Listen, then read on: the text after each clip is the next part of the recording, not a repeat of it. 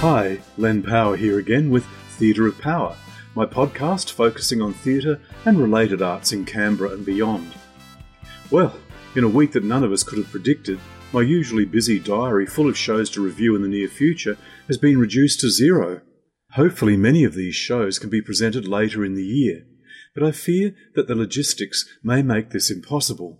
The cost to the entertainment industry will be immense, and some companies may not survive.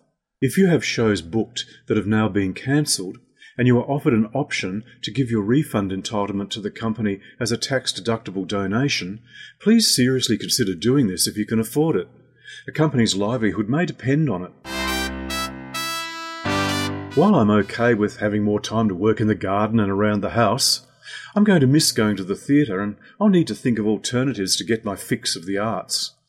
If, like me, you've got a stash of DVDs that you've collected over the years, now would be a good time to catch up on ones you bought but haven't got around to watching. I know I have various box sets of DVDs that I could tackle. I have several box sets of BBC dramatisations of classic plays, with actors like Judi Dench and Maggie Smith, a huge collection of dramatisations of Charles Dickens novels and plays by Henrik Ibsen, Oscar Wilde and so on. I sometimes wonder why I collect so many of these. Normally I'd never have time to watch them. Part of the reason for not getting around to watch these is the explosion of quality television programs and series in recent years. I seem to be watching a lot of shows on the ABC and particularly on SBS these days. The main SBS channel has terrific documentaries, and SBS World Movies has a constant lineup of great movies, including some great classic movies from the past. Channel 9's Gem channel is great for old British classics, particularly on Saturday and Sunday afternoons. While I complain I don't have a lot of time to watch them, I couldn't resist subscribing to Foxtel, Amazon Prime and Netflix. I've got a great interest in old movies, and Amazon Prime is particularly good for this. You have to dig deep through their vast collection, but you can find some really great old movies to watch. Both Amazon Prime and Netflix produce quality shows of their own, and many new movies are now getting only a short cinema release and then being made available for streaming. This year's Academy Award contenders Marriage Story and The Irishman are recent examples of these. Hunt around through their catalogues and you'll turn up all sorts of arts-related movies and documentaries. Here are just a few recommendations from my recent viewing. One of the shows I'd booked for in Sydney in April that's now been postponed to 2021 was the Hayes Theatre production of the Stephen Sondheim musical Merrily We Roll Along. This musical was originally a flop on Broadway, but has continued to have a life ever since. After Sondheim's Broadway smash hit of 1979 Sweeney Todd, his next show was a 1981 musicalisation of the 1934 play Merrily We Roll Along by George S. Kaufman and Moss Hart. Such was the anticipation for this show that CBS Television started filming at auditions and early rehearsals for a planned documentary. However, when the show flopped and closed after only 16 performances, the project was shelved. Many years later, the filmed footage was rediscovered and given to original cast member Lonnie Price, who was now a highly respected director and writer. He created a documentary called Best Worst Thing That Ever Could Have Happened from the footage. It charts the hopes and dreams of a group of young actors excited by their good fortune to be in the latest Sondheim musical. Years later, cast members reminisce about the experience of being part of the show and the shock of its early closure. Some recovered and moved on to have successful careers in showbiz, but many of them were left deeply scarred by the experience. It's an electrifying, bittersweet documentary, and anyone who's ever been actively involved in a theatre production will find this a particularly moving experience. Even I found myself reaching for the tissues while watching this one. It's currently available for streaming on Netflix, and for theatre lovers it shouldn't be missed. A chance discovery that I made recently on Amazon Prime is The Marvellous Mrs. Maisel. This series starts Rachel Brosnan as Miriam Midge Maisel, a housewife in late 1950s and early 1960s New York City, who discovers she has a knack for stand-up comedy and pursues a career in it. The stand-up comedy sequences are remarkably well done. Even Lenny Bruce, famous real-life comedian of the 1950s, wanders in and out of the show, as do other celebrities from that era. The two sets of Jewish parents of Midge and her estranged husband Joel are played by performers with a delicious sense of timing and a knack of playing classic New York Jewish humour. Midge and her hard-bitten and cynical manager Susie spark off each other in the best Abbott and Costello tradition. The series has received critical acclaim and has won numerous top television awards for the production and cast members. The show's razor-sharp wit, breathless pacing, colourful characters and attention to period detail made this compulsive viewing. I was immediately addicted and enjoyed every episode of the 3 series available so far. I found it as good as a masterclass to watch the development of a fledgling stand-up comedian into a seasoned performer. Rachel Brosnan is a fine actress who is also able to do stand-up brilliantly. Nothing to do with theatre directly, but another unexpected surprise for me this week was the discovery of a clever suspense movie from 1951 called Cause for Alarm.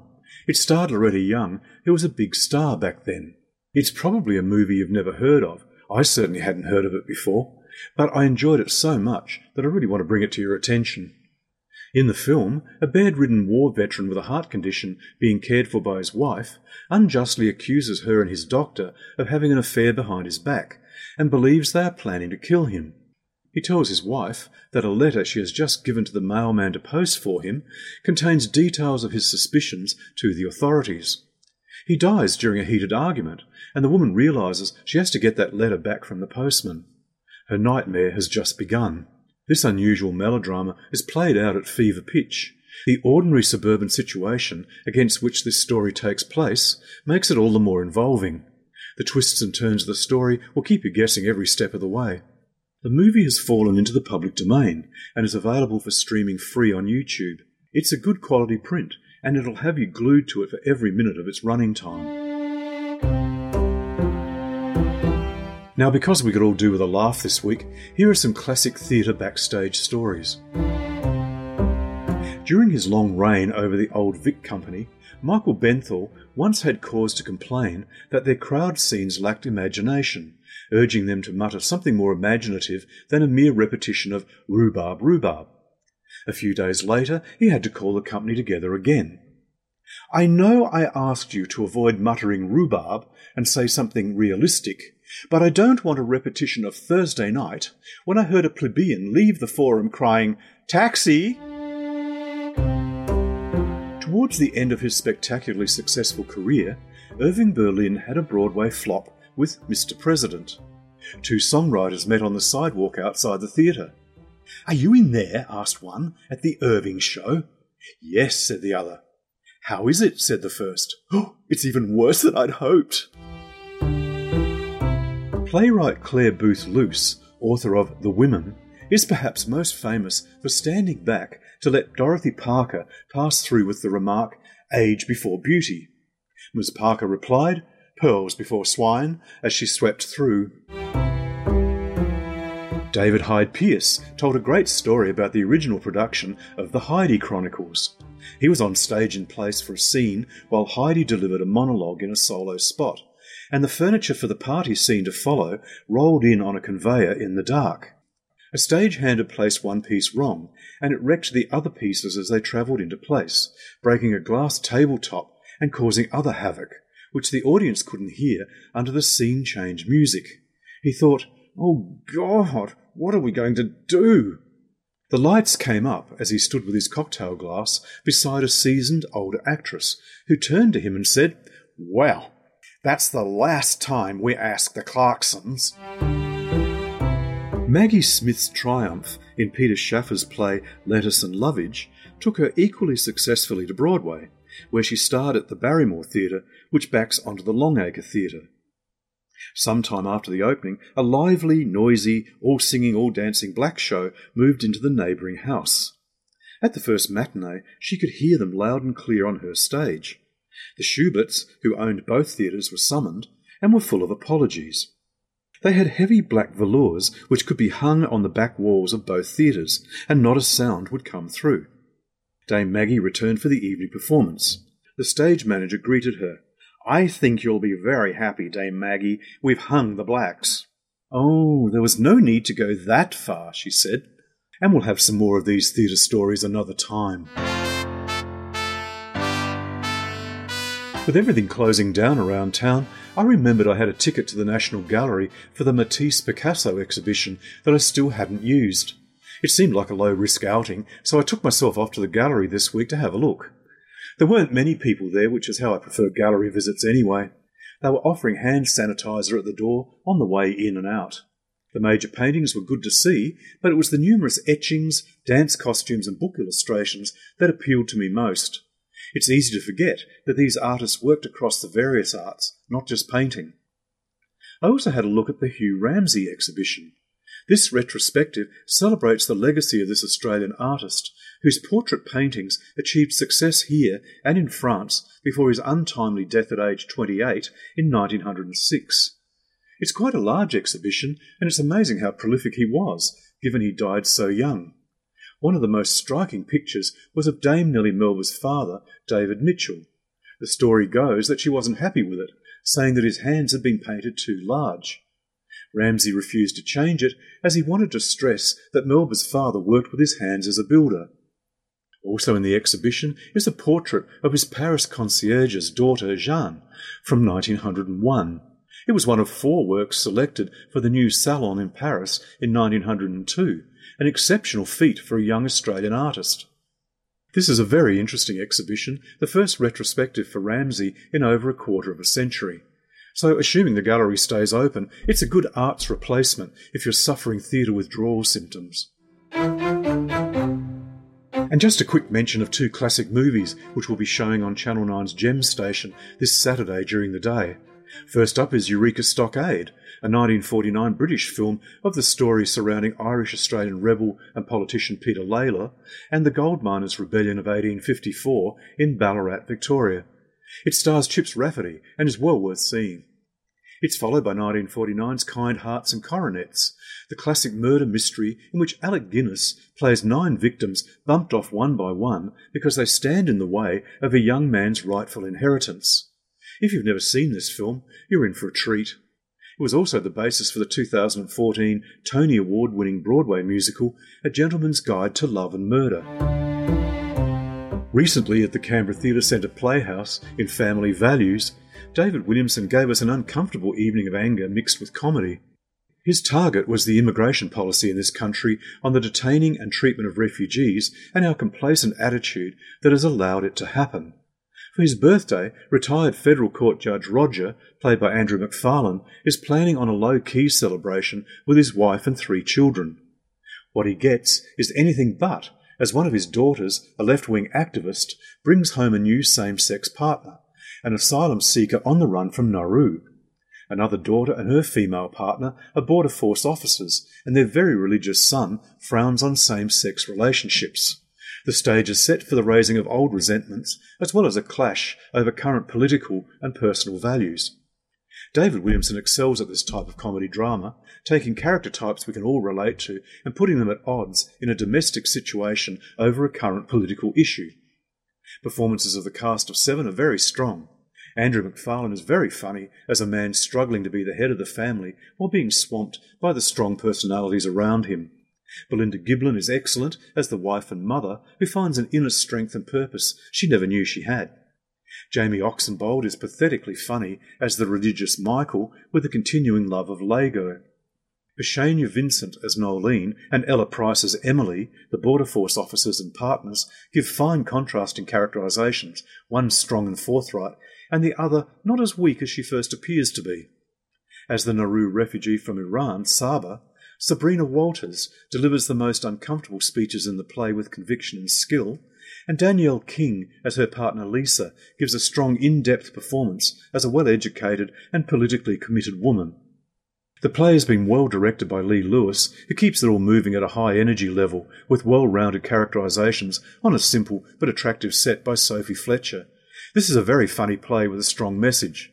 The character types and their conflicts are a bit contrived, and the overt delivery of political messages gets a bit wearing at times, but overall this is an enjoyable show from our most prolific playwright. Perform Australia's Advanced Diploma of Performance students recently performed the dark comedy The Beast by Australian writer Eddie Perfect in a short season at the Perform Australia Theatre in Fyshwick. The show was directed by Craig Alexander. After surviving a nasty near-death experience, a group of close friends wipe the slate clean and embrace a tree change, living a sustainable life in the country. But nature isn't always so welcoming. And when the friends are faced with the pressing task of killing a young cow, a chain reaction begins that sees them confront some ugly and shocking truths. I didn't think much of the play as entertainment, and its message seemed laboured and obvious and not very funny, but other people in the audience laughed their heads off. However, it was a good choice for acting students with its physical and vocal demands and the need for a great deal of trust by the actors working as an ensemble. Craig Alexander directed it well on a limited budget. As this was a drama school student production, I won't comment on individuals' performers' work, but it's fair to say there was no one on that stage that shouldn't be there. Dealing with the physical and verbal requirements of this fast-moving and very wordy play would be quite a challenge. Perform Australia have a large, well-appointed and comfortable theatre space with good sight lines to the stage. I've seen some truly memorable productions there over the past couple of years. It's also a great opportunity to observe drama students grow and develop their skills over time. One of the films scheduled for the Alliance French Film Festival that has unfortunately been postponed, Aznavour by Charles, is an interesting documentary about one of France's iconic singers of the 20th century. Charles Aznavour sang in 5 languages, appeared in at least 30 films, wrote somewhere in the vicinity of 1,000 songs, and sold hundreds of millions of records worldwide. In 1948, Edith Piaf, of whom Aznavour had been a protégé, gave him a movie camera. Until 1982, he shot hours and hours of home movies. Aznavour died in 2018 at the age of 94 and was given a state funeral in France. It appears that Aznavour gave the director of this film, Marc Di Domenico, access to his personal film collection, suggesting he do something with it. With a voiceover by Romain Duris as Charles Aznavour, the completed film charts the period of his career when he was touring the world for his singing career. Early in the film, Aznavour states that while we were looking at him, we were not aware that, through his camera, he was looking at us. The film's been expertly edited, giving quite an insight into the man himself and what he observed and absorbed about life around him. He's quite candid in the film about his failed marriages to Megan Ruegel and Evelyn Plessis, but his third marriage to Ulla Thorsel endured until his death. As he once told a newspaper reporter, "For the first marriage I was too young. The second one I was too stupid. The third time I was right on." The sadness of the loss of his illegitimate son Patrick to drugs is covered in the film as well. There are several high points of interest in the film. Candid shots of Edith Piaf and the actress Anouk Aimée show their familiar charisma, but their real selves appear to be strikingly different to their usual public personas. Film from backstage at Aznavour's concert performances crackle with electricity, and there is a wonderful jam session where he's playing the piano and scat singing. Whenever his well-known songs appear on the film's soundtrack, you feel like they have been with you forever. Unfortunately, the narration as translated into English comes over as rather pretentious. These are words about feelings, and they don't convey that in literal translations. I'm sure it would have sounded so much better if you could just understand it in French. Nevertheless, this is an absorbing look at the man and his life in the period when he was making these films, and there is that wonderful music on the soundtrack to enjoy. It's bad luck that you can't see this and the other films in the festival lineup at the moment, but hopefully it will be back later in the year. All 4 of the films I was lucky enough to be able to preview were well worth seeing, and there were a stack of others that I was keen to see too. Here's a roundup of some Artsound FM 92.7 arts programs for this week. In my Broadway Musicals Yearbook program this Sunday at 5 p.m, I'm presenting the musicals of 1943. This was the year of Oklahoma, which influenced the direction of Broadway shows for the future. It also was the year of Fats Waller's only Broadway musical, Early to Bed. Mary Martin became an established Broadway star in Kurt Weill's One Touch of Venus, and Oscar Hammerstein produced and wrote the lyrics for Carmen Jones, a modern black version of the opera Carmen. In the Foyer on Monday at 3:30 p.m, Bill Stevens will be talking to soprano Jill Sullivan about how she prepared her Art Song Canberra program, The Time of Roses. Also, local theatre performer Liz Sinclair Long will present Shopping for Underwear, a short play that was a finalist in last year's Short and Sweet Play Festival. I worked with Liz on stage in Don Parties On at Canberra Rep a few years back. She's a wonderful actress. In the Foyer is repeated at 3:30pm on Wednesdays as well. Red Velvet and Wild Baronia on Tuesday, the 24th at 3:30pm features Linda Hanson in excerpts from her Bessie Smith cabaret, Empress of the Blues. Well, it's going to be a bit of a quiet time in the Canberra area for the performing arts, unfortunately. I'll continue to keep you up to date on what's happening, and I'll suggest alternative arts-related entertainment during the difficult times ahead. I'll be back with another podcast soon. Please subscribe to my podcast and like and share my Facebook page, Theatre of Power Podcast. This is Len Power with Theatre of Power. The original music for this podcast is composed by Chris Oppert. Chat again soon.